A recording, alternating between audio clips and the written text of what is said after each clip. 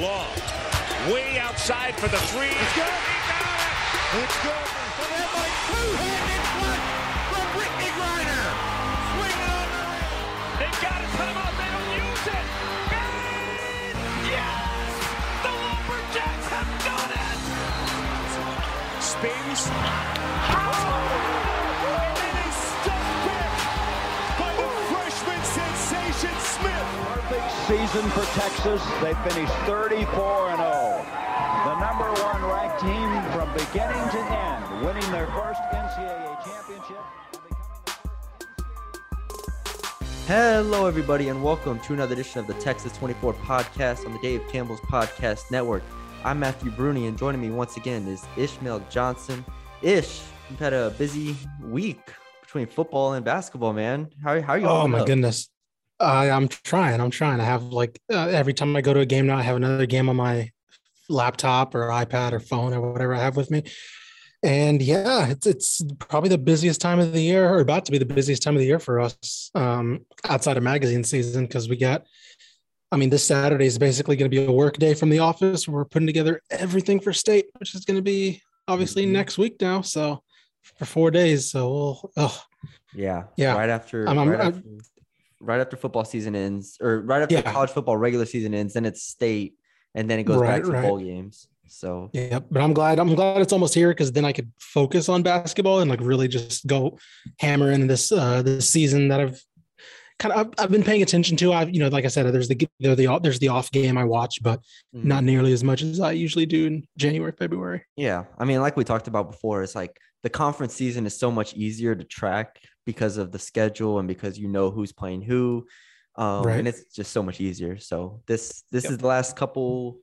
Some teams are already starting conference like in a couple weeks. I think most of the conferences start at the end of December, but yeah, we're almost at that point. So it's been about 5-6 days since our last podcast. And we have on the last podcast, we didn't have a lot of notable results. This time we have a good amount of results I want to talk about, but the game of the week by far was Texas and Texas A&M in College Station on the women's side.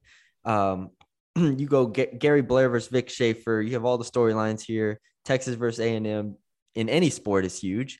And especially when you get two top 15, top 20 teams in the country, and Texas goes in there and they put the beat down on them. I'm sorry for any A&M fans listening, but Texas just went in there and put the beat down on A&M, and I was not expecting that. A&M comes out, I believe it was 11-3. 11-3 started. It was 11-3, right? Yeah. It was 11-3, and then I believe Texas goes on a 24-2 run and goes up 27-13, and from that point on, it was over. And Texas, I heard this on the broadcast. I'll look it up after the fact, but I believe it was 32-0 on points off turnovers. Yes. Texas only had 7 turnovers, and they did not give up a single point off of them. The absolute craziest stat. So I feel like that kind of embodied what this game was. Is just Texas's tenacity just dominated the game. And then Aaliyah Matharu, 26 points on 5-9 from 3, 10-17 from the field. Excellent. Rory Harmon, 18 points on 5-11 shooting. Excellent. 9 assists for Rory as well. We have to we'll get into this after the game, but yeah, is this the best backcourt in Texas? Like SFA, we've talked about SFA a lot. Yeah, sure. Texas, Matharu and Harmon are playing incredible basketball right now. Yeah, and it needs to be said. So they went up 11-3, and then went up 11-3.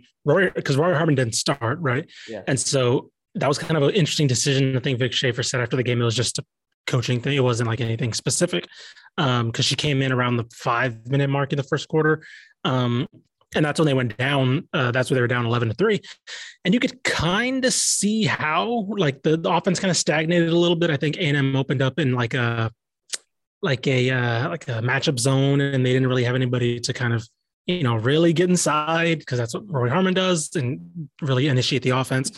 Joanne Allen Taylor got the start. And so she was kind of the point guard, but she's not as good of a playmaker as Rory Harmon. And so, or the benefit is you have them both on the court and they can both initiate. And so when Rory Harmon came in, they had somebody that was aggressive on defense to force turnovers because A&M really just had a bunch of open looks and just knocked down some threes early. And then they had somebody to push the tempo and then somebody to get looks. And that run you mentioned, I mean, that came because Rory Harmon came in and just basically took over and initiated the game from just a playmaking perspective. Obviously, Aaliyah Matharu did her thing scoring wise, but I think Harmon finished with 9 assists to only 2 turnovers, which again, for somebody who handles the ball as much as she does, that's insane. So she played, 33 minutes off the bench. And the other thing is this isn't like a healthy Texas team right now. Like Aaliyah Moore is still out. I think Latasha Lattimore is still out. I think Kendall Hunter might still be dealing with something because she hasn't played in a bit. So like this isn't like a healthy. They only played 1, 2, 3, 4, double digits. 6. Yeah, 6 players. Shea Ali got in the game early and hit a 3, but hit 2 threes. Yeah. But that was it. Like it was a short team, a short-handed Texas team that put it to an A&M team that was. I mean, they had 4 players that shoot like 40% from 3, and Vic Schaefer was talking about how the A&M has such a Golden State Warrior vibe to them with how they just like can basically go 4-1 and just knock down threes with anybody on that court. And so for them to weather that storm, and they didn't shoot well after that. Really, they finished the game 5 of 17 from 3, and it was because Texas was aggressive in their defense on their perimeter defense and kind of made things difficult. I don't know. I don't know the ceiling of this Texas team now. Like I thought I did after Tennessee or after Stanford. I was like, oh man, this is a team that'll, punch up with the big dogs and, lose to Tennessee. Right. Yeah, that's Tennessee. Now they have A&M and Stanford and they played well against Tennessee. Like, it's like, okay, like, is this a team that can win the Big 12? You have to ask the question. And the thing is, so Destiny Pitts for A&M starts the game, hits 3 threes early on. Mm-hmm. And that's what kind of bolted them up to that lead. And like you said, they finished the game 5 of 17 from 3. They couldn't get good looks the rest of the game, really. And the thing that stood out to me is while we talked about the backcourt of this Texas A&M team, right? Pitts, Wells, Nixon, Hoppy, really good players. The Texas ball pressure and the play of the guards of Rory Harmon, Joanne Allen Taylor, Aaliyah Matharu, and even Audrey Warren, as a wing type defender as well. The pressure that they put on the ball, but also their ability to stay in front of the ball, is not something that is normal for really anybody of any level of basketball to do that consistently. And it showed Texas A&M doesn't quite have that Rory Harmon. They have a lot of really good guards, but they're all kind of more scoring guards in a sense. Jordan Nixon ends up with 5 assists and 4 turnovers and 9 points. I thought she was fine, but it's like I was waiting for someone to break down the defense. And credit to Texas, they didn't let them break them down at all. There was nothing A&M could do the entire game. And then I thought in the front court, Texas won as well. I thought Lauren Ebo was good. I thought Deonna Gaston was great. She was fantastic. Great. Yeah. And when you win the front court with the way the backcourt was playing, I mean, yes, Sydney Roby for A&M had that stretch where she tried to bring him back, and she did a good job there, ending with 16 points. But it was just too much from this Texas team. And I was just, like you said, I don't know what to make of this team. Is this now an Elite 8 caliber team? I don't see a team in which this defense can't bother, right? Like, you're going to have your great teams like South Carolina and whatnot and UConn. But, I mean, you go against anybody else pretty much in the country, and I'm like, Stanford was super bothered. Tennessee was really bothered. A&M, that's 3 top 15, top 20 teams there. And Texas has just shown complete lack of – it's like they don't know that they're not supposed to be this good at this point. That's what it feels like. Right. They're just the freshman arrogance a little bit. Exactly. You throw Gaston out there, you throw Rory Harmon out there, Aaliyah Matharu who transfers in, and you're just like, all right, let's just go play. Audrey Warren already had that about her, right? Joanne Allen Taylor already kind of had that about her. And then you just bring in these young players and you're just like, all right, we're just going to go play and just mess you up. And the other thing is, I am concerned. I did have this in my notes too. It is not a good look for Texas A&M's defense to allow 76 points here. A&M's defense is pretty worrisome on that end, at least just based off of this game. Yeah. I think one of the things that I'm still we talk about the guard play for A&M, and it has been really good. They've shot the ball so much better than they did last year, but that goes to show, I think, what they're maybe lacking in the front court. I think that that's where I'm going to kind of be interested to see Texas against a Baylor, right? Somebody who can kind of pack the paint to where Rory Harmon doesn't have driving lanes, because A&M did have to sit in that matchup zone a little bit because they really didn't have a presence inside to really deter things when Matharu and Harmon would get inside. And then, like you mentioned with Gaston and Ebo, like Texas kind of had the size advantage, at least inside. A&M's guards are bigger, lengthier than Texas's, but Texas kind of has the quickness matchup there, advantage there. It kind of raises question marks about, again, that was the question mark heading into the season, right? It was like, where's A&M get their front court from? And I think we're still kind of trying to see that. I'm not totally sure right now. I know Jada Malone's been getting in a little bit more. So I think Gary Blair is still trying to figure out exactly what he has in his front court. But I don't know. It's not Aaliyah Patty played pretty well, but is that somebody you can really like? It's still, we're still trying to figure out who those names are that can be rebounding or, defensive forces for this team. Yeah. I mean, by name, I think Patty, Malone, and Roby should have been able to compete with Texas on a consistent level, but I just felt like the physicality Texas played with was maybe something A&M wasn't ready for, and which isn't a good sign when you're going into SEC play, but still, it just maybe caught them off guard. And Texas has already had 2 of these heavyweight games where they just like, all right, we know what to expect. We're going to come in here. I don't remember A&M's schedule off the top of my head, but to this point, I feel like Texas is one of the more battle-tested teams in the country, and they kind of just knew what it took. And another thing is A&M played, I mean, SFA was their best game, basically. And it was probably by a good margin, because then you're looking at Pitt, Northwestern, and Little Rock really as the other big ones. So this might have been one of those games where you're just like, oh, it might be the wake-up call that they needed. So, and like I said, that you have that many turnovers, 19 turnovers that lead to 32 points, you're not going to win any games, especially when you only force 7. I will say the 3-point shooting of Texas continues to surprise me. Not to say that they're not, they don't have some decent shooters, and Matharu and Harmon and Shea Holly comes off the bench 2 of 2. That's big, but to go 8 of 15 from 3 is incredible, incredibly impressive. They're shooting 40% on the season. Like, I'm just like, is this going to continue? Are they going to continue to be like this are they going to shoot over 35% for the season? If they do that, they're probably a top 10 team. Like, because that's the thing. We come into the season, we're like, okay, they have some like good defensive players, Warren, Alan Taylor, Gaston, Ebo, whatever. But like, how are they going to score? And Matharu's just been like, I'm going to shoot 50%. Rory's going to make her 2 of 3 or 1 of 2. And then we're going to just figure it out everywhere else. And it's been amazing. The shot selection still like kind of worrisome. They take a lot of mid-range jumpers. They don't get to the rim a ton unless if it's a post up. And unless I was about to say that's the one concern for me right now, is that they're not, one, they don't get to the line a lot. And 2, they don't shoot the free throws very well either. And so I feel like when you get in those games, I think they shoot 64% as a team from free throws. They shot 14 of 24 against A&M. Yeah, like it again, like that's going to need to probably get better, especially when you go up against the bigger teams, to where, if you go up against a Nilla Smith, like you want to get her in foul trouble, right? You want to be able to attack the lane and get her at least to make decisions on you. You're going to be able to, that's going to be a big thing when it comes to those matchups. Again, because they're not always going to shoot. I'm going to say that I don't think they're going to hold 40% from 3 the whole year. They could, obviously, but they're going to have shooting slumps.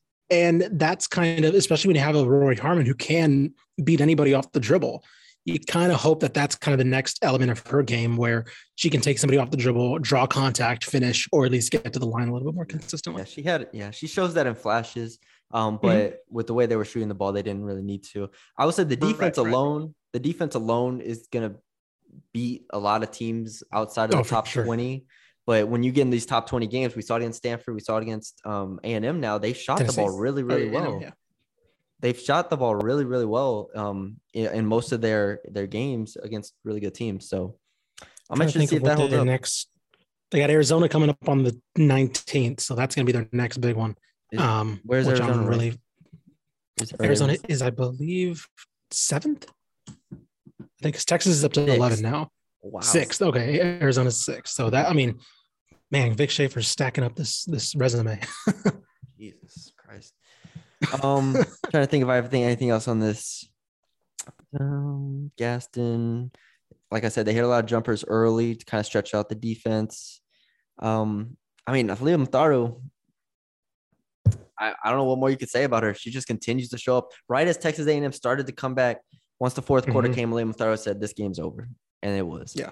So, all credit to her. That's all I have on the game. No, it was a fun one, and it just continues. I don't think I'm worried about A&M. There are some question marks I mentioned about the front court, but I think their guard play, similar to last year with the front court play, I think their guard play will get them through most of the season. I don't think they win the SEC, but I think that they'll be fine. They'll be still top 20-ish, I think, by the time the year's over. But I do wonder if that front court production dip is kind of this is a sign maybe that there may be a little bit more coming. Yeah. And I coming into the week, I thought like A&M's kind of underrated at this point. I felt like they have potential. And I still do think, I mean, after I watched LSU play Iowa State, and Iowa State, I think, is actually a good team, but I could see A&M playing with Iowa State very easily. I think if they play Texas again, I think they play very competitively again. So it'll be interesting. Like I said, wake up call. We'll see how it goes. Let's get to some other games here. We both watched a good amount of basketball this week. Let's start with Texas State and Rice ish, because that's where we kind of ended our last podcast, and I went back and listened to it just for fun. And you know, I was watching that game. I was like, okay, Rice goes up 38-26 at half. You texted me Rice in all caps, and I was like, okay. I was like, yeah, man, Rice is doing it, man. They're scoring the rock. Texas State just is in mud. They don't have Isaiah Small. They were Isaiah Small. Texas State, I think, did not make a three in the first half. Nope. Rice went 7 of 20. And so, which is nuts, just 7 23s in the first half. But they were clicking, and you're like, okay, Texas State's out, you know, their best or second best player. Rice is up 12. All right. I think this is, I don't want to say this is it, but it's like, okay, the things are going Rice's way, right? Texas State wasn't shooting threes. They didn't really look comfortable. And then Rice just decided to turn the ball over every possession, basically. And like Texas State had 29 points off 17 turnovers. And they get outscored, what was it, 54-31 in the second half. And it's like, what? What? Like Texas State almost shot 60% from the field in the second half. And I told you, like, you said Rice needed to win this game. I said Rice didn't need to lose by double digits. They didn't do either of those things. They lost by double digits. Like oh man, I went to Texas State. Obviously, I was like, cool, they got the win. Yeah, great, you know. But I'm also like, Rice, what happened? What is going on? What is? I've said it the entire season, but this is the weirdest thing is watching Rice. The first full game I've watched Rice. I've watched pieces of Rice, but this is the first time I watched Rice in a full game. And at halftime, I'm like, okay, two things. There's no way Texas State can score enough to win this game because they don't have Isaiah Small. And I'm like, all right, obviously they take a lot of time in the half court anyways. Like it's not easy for them to go on runs. And B, Rice, every time they have the ball, I'm just like, okay, Rice has players. Travis Evie, Quincy Olivari off the bench, I thought was looking solid. Max Feeler, we've gone through the roster before. Carl Pierre looked really, really good as expected. And every time they have the ball, I'm like, okay, these guys can make a play. But then in the second half, it just stopped. And I don't know what happened, but it just stopped. And a credit to Texas State's defense. They're a good defense, but Rice, you're going to play some good defenses in Conference USA. I don't know if you know this. UAB is like top 50 in KenPom, La Tech. You go down the list, North Texas. And Rice turned the ball over time after time. And then it just looked like they gave up. And that's when the game was over. Then they started fouling. And then Texas State got in the bonus. And then they started making free throws. And the game was really over at that point. And you just felt the air go out of the team. And I'm just like, yep, there it is. There's Rice. Yeah, I saw. Speaking of free throws, I mentioned with A&M, Texas State 22 of 24 from the line. Like, first of all, 24. They were playing at Rice. Like, this wasn't like, any home court thing or something. It was like they were straight up just getting to the rim, getting fouled, and just like you mentioned it, getting to the bonus. And it was like, I'm trying to think of the second half split. Let me see. It was a lot because they got in the bonus early. They shot 22 free throws in the second half. Like, that's a collapse. That's a straight up collapse. Like, you're up 12. And again, I get it. Things change. You could, a 12-point lead can go. What you lose by 11. like it's one thing to like, they blew a 12-point lead and they lost, by 2. No, like this game swung. Like I turned it off for 3 minutes. 2 minminutes left. It was right. legitimately done at that point. And that's what's frustrating is that this is theoretically a completed product Rice team, right? This isn't like a team that's like, next year or whatever. No, this is like next year. What's happening next year? I don't want. Nobody should be talking about next year right now. Like, yeah. And again, we have to mention without Isaiah Small, without Texas State's second or best or second best player, like that's That's the crazy part. They had an 8% win probability at the end of the first half. Texas State did, according to KenPom. Yeah, I probably would put it at that too. I'm like, Texas State without Isaiah Small. Yeah. Isaiah Small is a guy who was, again, recruited by all these teams to go play somewhere else, and he stayed at Texas State. Mm-hmm. In my opinion, their best player. Rice, to go back to your point, is a completed product. We know what they have. They added Carl Pierre to this team, and Carl Pierre has been the best player on this team.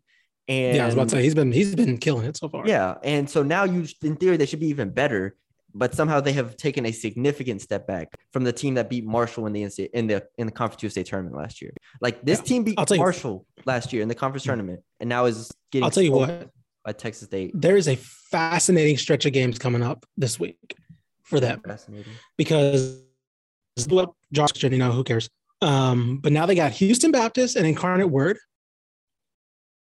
I mean, they probably beat Houston Baptist, but that Incarnate Word game is interesting to me. Then they got St. Thomas before they play Texas, and then they, of course, get in the conference. But like Houston Baptist, Incarnate Word, like if they're struggling with Houston Baptist, like then it might be panic mode, because those two games coming up are going to be very telling for me. Because again, those aren't teams that you should not be. I will take the position you took last show and say they should not be losing those games. Right. Those are get right games, right? In theory, get right after this game, after this loss, you should theoretically have 4 get right games with Jarvis Christian, HBU, UIW, St. Thomas, right? Texas is going to be whatever, but those 4 games before that should be the games where you're like, okay, let's get back on track and get back to above 500. I can't guarantee they're back above 500 by the time they play North Texas. I can't guarantee that we're going to talk about this Rice team before they play North Texas on January 1st, because in theory, if you win, you're supposed to win. If you lose, I don't know if we're going to talk about you losing the Incarnate Word here, because we've beaten this horse to a pulp. I've sold Rice 3 weeks ago. They are still out. The stock is very low. Yeah. Buy at your own risk. If you think they're going to go like 9-9 in conference, go ahead and buy it. But I'm out. So, all right. Let's the other men's game. We got Texas Tech and Providence. I was able to get my eyes on this one. Texas Tech ends up losing to Providence 72-68. I was able to watch most of it. Tech ends up going 7-23 from 3. Ends the game with 7 assists. Bryson Williams 1-9 from the field, and it's really weird watching this team because it's not like the last years or the years before Texas Tech teams. Maybe last year a little bit, but I still feel like even this year is another step towards it being an offensive first team. And they said on the broadcast, they're like, Mark Adams wants to recruit offensive players and then turn them into defensive players. And while I feel that, it feels like he recruited offensive players because this is going to sound bad. I don't want it to sound bad, but it feels like he recruited offensive players because he doesn't have a system that's comfortable for offensive players, if that makes sense. Fair. Like, yeah, I get the game with 7 assists. It doesn't feel like there's any flow to the offense. They're playing a bit faster than they did last year, but and their defense is, again, a system defense. They don't have great individual defenders off of it because he has brought in a lot of offensive players. So now you're in this weird position where, all right, you have some talent on offense, but you can't really, overwhelm people with it. And then on defense, you have a system, but not great individual defenders. Like we talked about, Bryson Williams and Kevin O'Banner in the front court are more offensive players. So the end result is them getting out physicaled, out rebounded. Providence changed up their defense a couple times and threw Texas Tech off. Tech was up 27-13, I believe, in the first half, and ends up going into half up 30-27, and then just kind of folded from there. Not folded. It was a close game, but still disappointing result. I think they probably have more talent than Providence, but Providence isn't a bad team, so it's not a terrible loss. Yeah, it's not a terrible loss, but it just goes to show, to me at least, the kind of the confusion a little bit. Like I said from the beginning that I just didn't expect Bryson Williams to start because I just didn't think he fit in terms of him and O'Banner together. I just think he didn't fit. And, he really struggled in this game. What did he go? One of 8, 1 of 7, 1 of 9. Yeah. See, like and again, he's a good scorer, so I know why. Obviously, I'm not saying he can't play. I'm just saying, like, you have 2 scoring options in the front court. I think that just throws off the balance a little bit. And yeah, I don't know. I'm with you. I think that there's a little bit of, because they don't really have a true point guard, right? That is another thing. Yeah, that's a great point. I'll let you expand on that. But that's something I saw in the game too. Because Kevin McCullough is a lead guard, but he's not a point guard, right? Like, he's not somebody. He's a great 2 guard, and he can initiate. Especially, like, I think his ideal scenario was that Houston team, whereas, like, he's not the initiator, but he's definitely somebody who can take pressure off. But they're kind of asking him to be the lead initiator on this team, and I don't think that works for him. I think we're seeing every time I feel like we've seen a team like this that has point guard issues. I remember that Shaka Smart team a couple years ago before they got Matt Coleman in there. And I remember this year, kind of Memphis is dealing with the same issues. They don't have a point guard. And so I think Tech's kind of in a similar spot to where, okay, how do we get in this offense quickly? Because if you do want to lean more on offense, okay, well, you should probably be able to get in these sets earlier. You should probably be able to push the ball or whatever, at least create some. If you're a Houston and you want to create chaos, kind of, you have a point guard that can push the ball. Yeah. And they don't really have either, because they're not really a high tempo team. They're not exact tempo.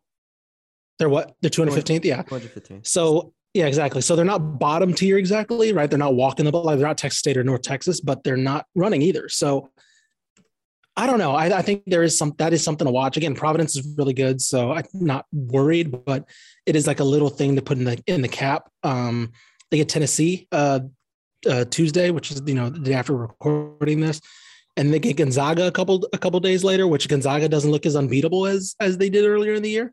So those are 2 games that I'm going to be really watching out for, because you get a top 10 team and then a top 5 or 3 team, and you kind of get to see. To me, Tennessee is going to be able to show you your flaws on offense with their defense.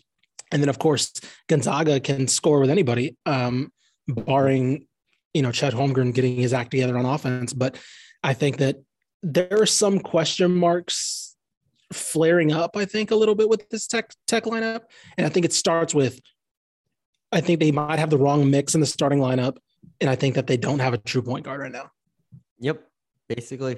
And the interesting thing is, you look at like Adonis Arms, you look at Malik Wilson, you look at Davion Warren, all those guys. I expected Malik Wilson to probably start at the point guard spot, or maybe Davion Warren to be a little bit more of a lead guard, but they're just all kind of scorers. It feels like they just have a big pot of gumbo of scorers. That's what it is.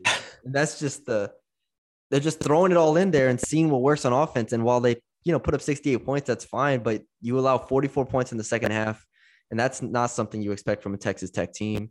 And so I just thought the physicality was a real it struck me. It struck me that they weren't able to physically play with Providence, who ended up with a lot of offensive rebounds. Let me see if I have the stats right here.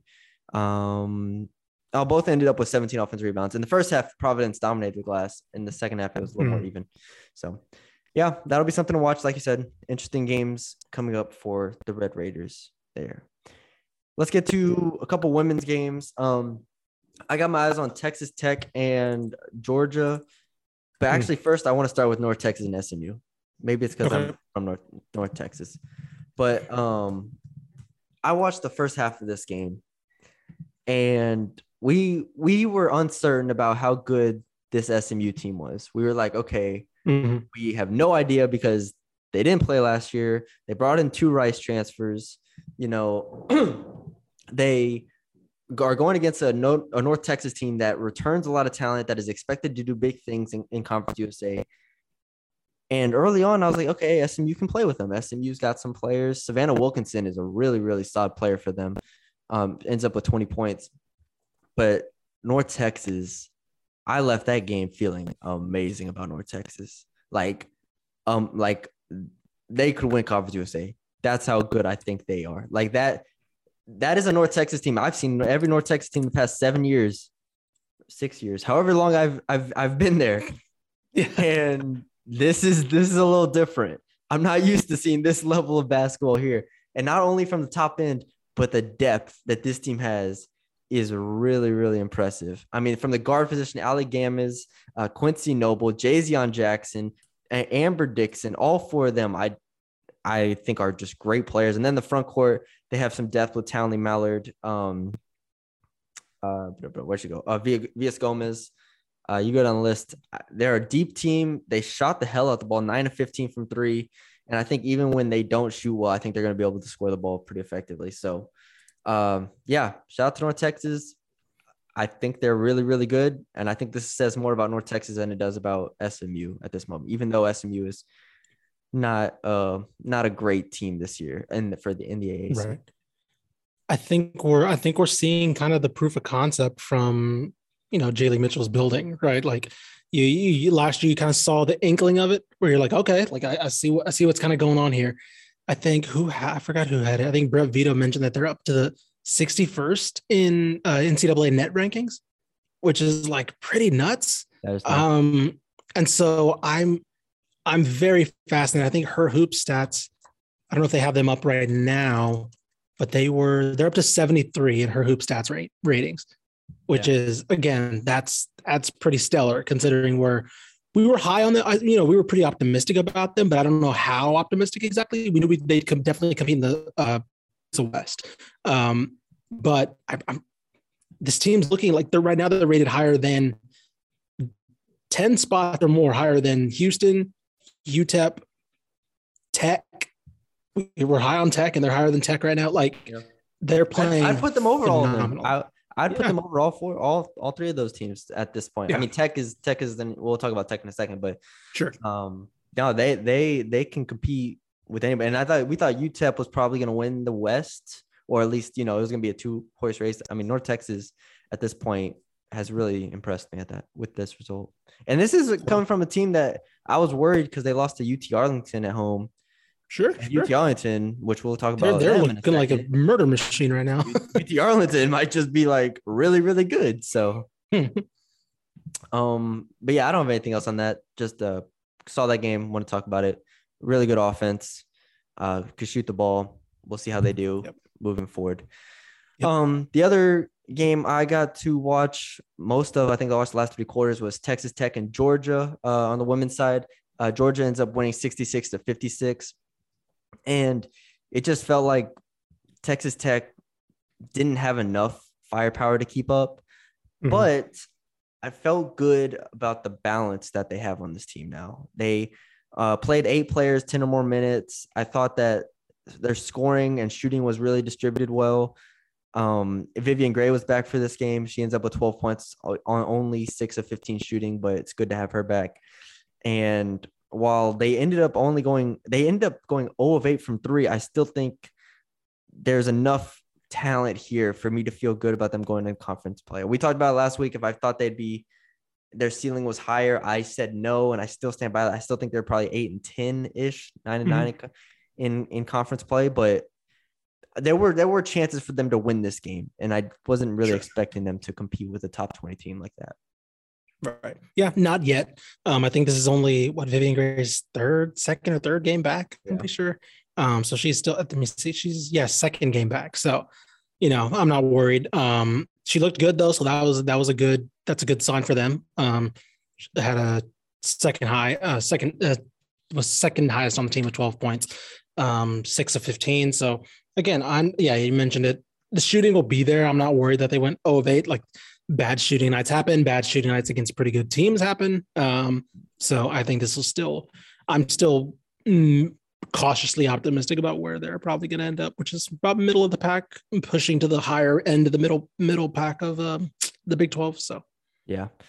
All right. That's all they have. I think they have LSU coming up on the 21st. Yes. As one of their big non-conference clashes. So. Yes, I will be covering that. I will be there. Nice. All right, let's roll through these ESPN style. Let's get through the men's first. I'm gonna say these 5. I got my 5 men's results. I did not watch, but results that are interesting nonetheless. And we can kind of give quick thoughts on them as a total or what stands out to you. SMU beats Vanderbilt 84-72. Zach Nuttall and Kendrick Davis both dropped 20 plus. They end up with 21 assists as a team. Then TCU beat Oral Roberts 71-64. Mike Miles, 13 points on 5 of 18 shooting, but the depth looks like it's improved. UTSA loses to Grand Canyon 74-71. Honestly, a decent result for them. Cedric Alley drops 24 and 11. Jacob Germany, 18 and 10. A&M Corpus Christi beats RGV 83-77. I have a note here that says we're probably sleeping on A&M Corpus Christi at this point, but Isaac Mushila, 28 points. UTEP loses to New Mexico State. Obviously, New Mexico State's a very good team. 72-69, not a bad result there. What stands out to you from those 5 games if you had to pick a result? SMU 4-game winning streak. Putting it together. Not the toughest streak of games by any means, but we've mentioned how they were a work in progress, just meshing that all together. They're up to 79th in KenPom. I think that's Sam Houston, ULM, UNLV, Vanderbilt now under their win column. Dayton coming up. So again, they're going to roll into AAC play probably on a probably on a 7-game win streak. Because I don't see them. Dayton's going to be tough-ish. New Mexico, I think they'll win. Then Evansville, they'll definitely win. So I think they're going to go at the end of this month in AAC play on a pretty good win streak, and that's kind of what we were hoping for. Yep. Corpus, they're 7-1. I mean, again, not the toughest row of games, so they're not. KenPom's not very impressed, but this is a new staff coming in. They're good. I don't expect a new staff to schedule tough, and this is a program that's been kind of really downtrodden and in search of a new direction. So if they go into conference play with, double-digit wins already, I think that's a plus regardless of who they played. I mean, they've beaten IUPUI, Denver, UTSA by 20, and now RGV. I mean, that's 4 solid wins, if nothing else, from a team that last year probably would not have won many, if any, of those. So sure, we were talking about UTRGV against Illinois, right? A couple of weeks last week. So they put up a fight against them, and Corpus Christi beats them 83-77. So yeah, I'll keep an eye on it. I'll keep an eye on them to. I did like the Drew Lutz hire, so I think that was it Drew Lutz, Steve Lutz. Drew Lutz is the player for Lamar. But yeah, no, I'll definitely keep an eye on the Islanders. Yeah. For the women, Baylor beat Missouri 70-68. Alyssa Smith puts up 25 and 17. And then the 2 UTA wins. UTA beats Rice 75-63. Star Jacobs with 20 points. Then UT Arlington beats number 13 USF 61-56. 4 players in double figures. They won the game despite going 0 of 8 from 3. And like I said, the starting 5 there is just about as solid as you can get in college basketball. Yeah. Yeah, I mean, we hinted at it a little earlier. UTA is legit. They're you kind of have to erase that Tech loss as like, oh, Tech, are you little, whatever? And it's like, no. They probably just lost to a good team. It's not a disappointment or anything like that. It could just be that. And again, this is Sharika Wright's first full year, really, because she took over with like a month to go before the season started last year. So like full off season, and they're already looking really good. Like I'm I don't know. That Sun Belt West is going to be insanely fun with them and Texas State going at it. Oh yeah. All right. That's all we got for the games this week. I do have one special segment here. Oh, geez. All right. As Ish plugs in his computer here. It's called, I don't think we're going to put the music over this time, but it's called Guess the KenPoms. And I'll give you a team. These are the men's teams. So 5 men's teams I have here. And I'll give you their overall ranking. And then you have to tell me which is higher, their offense or their defense. And then I want you to guess like where they kind of rank in that. So start with an easy one. We'll start with an easy one. The number 4 team in KenPom is Houston. And what would you say is higher, the offense or the defense? Defense. Yeah. Come on now. Okay. Yep. Correct. Ding. Where would you guess the defense is at? I'm going to say top 10-ish. You are correct. Is it 9th? It's first. Really? Houston Interesting. is number 1 in KenPom on the adjusted defensive efficiency.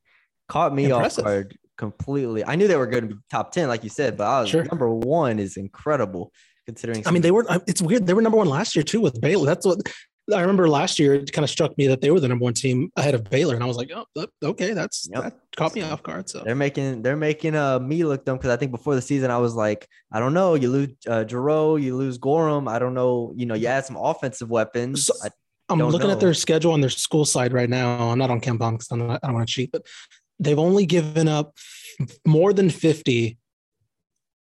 More than 60. Two times this year. 2. That's nuts. Yeah. Held teams to 40, 1, 2, 3, 4 times this year. That is nuts. That's pretty good. And their schedule's not terrible. Like it's a pretty solid balanced schedule. So even though Oregon's kind of been in the gutter, Butler's been kind of Virginia. We'll see. They got Alabama. They're squashing them. They're squashing them though. No, they are squashing them. They got Alabama next week, so we'll see how that goes. Ooh, that's gonna. Yeah, we'll see if they instantly. I feel like that no matter what, the defensive rating is gonna drop after the Alabama game just because of how Alabama play. 100%. All right, these get a bit tougher. Way tougher, actually. These are close. All right, Texas Tech is number 20 in KenPom. Which is higher? Okay. Which is ranked better, their offense or their defense? I'm going to say this is a tricky one. I'm going to say that their offense is higher. Incorrect. The defense is ranked higher. You're trying to deceive me for a bit. The defense, see, don't overthink it. Don't overthink it. It's Mark Adams. Sure, that's fair. 19th in defense, 23rd in offense. So pretty close. Yeah. Let's do this. 13th in KenPom is Texas. They are separated by 9 spots, these two ratings. Which is higher, their offense or their defense? Which is better, I guess? I mean, Chris Beard would obviously led me to think defense, but there's a lot of offensive talent on that team. And they did play Gonzaga, which might have skewed. I'm going to go offense is higher. Correct. Yes. Wow. That was a good thought process right there. That Gonzaga win. I mean, they got their butt kicked. So I'm going to say that might have hit their defensive numbers. That's definitely what it was. 16th in offense, 25th in defense. Very good. Very impressive. All right. This one's going to be probably the toughest. 82nd in KenPom, TCU. They are separated by 33 spots. Ooh. The two places. Which is higher, offense or defense? Oh, the toughest thing is I have not watched a single TCU game yet so far. Mm-hmm. That's what I'm going to say, I'm trying to think of the roster. I'm going to say offense. Mike Miles, you got Micah Peavy. It's offense, right? It is defense. Really? Okay. There you go. Interesting. There you go. Get some notch here. 98th in offense, which is not good at all. That is actually bad. 65th in defense, which is okay. It's serviceable. Not going to win you many games in the Big 12, but 65th is a lot better than 98th. So that is not true. Looking good for the Horned Frogs in Fort Worth. At least they're 6-1 though. So they're 6. I mean, they didn't play anybody, but they're 6-1. Oh man, yeah, y'all should just see my face when he said they're 6-1. Well, I'm just reading record. I'm just reading the record. I'm just stating facts, man. They're 6-1. You say so. I will say. So December 11th, A&M versus TCU. I'm gonna have my eye peek to that game because it's like, is anybody good here? That's gonna be my question. It's like, I'm gonna let you watch that. I'm gonna let you watch that, and then Emmanuel Miller revenge game.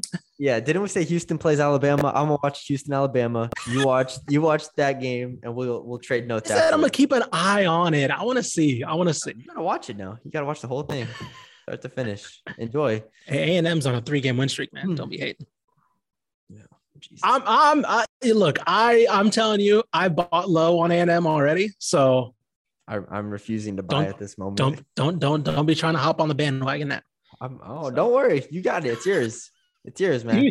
Now you got it, though. You got it, bro. You got it. All right, last one. Number 3, Baylor. Which is better, their offense or their defense, according to KenPom? And talk to it. What do you think? Defense? I think their defense, because I think that they bring back more. I mean, obviously the perimeter defenders were great last year, but I think their front court, and I think Matthew Mayer's struggling from 3 as scoring as well, but he's a solid defender. I'm going to say their defense is higher. It is a tie. Both are number 6. Both are number 6, which was kind of surprising to me. I thought it'd be. Yeah, a little bit, I guess. I mean, Akinjo's shooting really well. Flagler's shooting really well. Cryer. And Kendall Brown's been pretty solid so far too. So, and Cryer, I forgot about Cryer. So yeah, I guess I could see it being balanced out. That is surprising though. Yeah. So there you go. Our first installment of Guess the KenPom. And Ish goes, what'd you get right? You got only 2 right? Texas and Houston. Well, not counting Baylor. 2 and 2. You went 2 and 2. Not bad. Okay. Yeah, look at that. Yeah, 500. I'll take that. Only up from there. All right. That's all we have for y'all this week. I don't have the future schedule in front of me right now. Actually, let me get it up to see if I have anything. Today's the 6th as when we're recording this. Yep. Other games of note. We already talked about 2 of them. Houston, Alabama. Baylor plays Villanova on the 12th. We might do a podcast before that, but we're definitely have a podcast on Monday on the 13th talking about that Baylor Villanova. People might be listening to it, but Tech and Tennessee do play the 7th, Wednesday. So tomorrow, I guess, whenever you're listening to this, the 7th. So that'll be it. That's another interesting test for them. Oh, they play against on the 18th. Don't even worry about that. Yeah, it's not later. Okay, yeah. So you got that one. You got the Alabama Houston game. You got the A&M TCU game. You said that's on the 11th as well? Yes. Okay. So, yeah, those are some games to look forward to. Yeah, we appreciate y'all listening. Give us a 5-star rating and review on Apple. Check us out on Spotify, wherever you listen to your podcast. Follow us on Twitter at DCT Basketball. Follow us on, you can follow Ish on Twitter at Ishmael R. Johnson. Follow me on Twitter at Matthew Bruni _. And yeah, we thank y'all for joining us. Send this to a friend if you enjoyed it, and we'll talk to y'all later.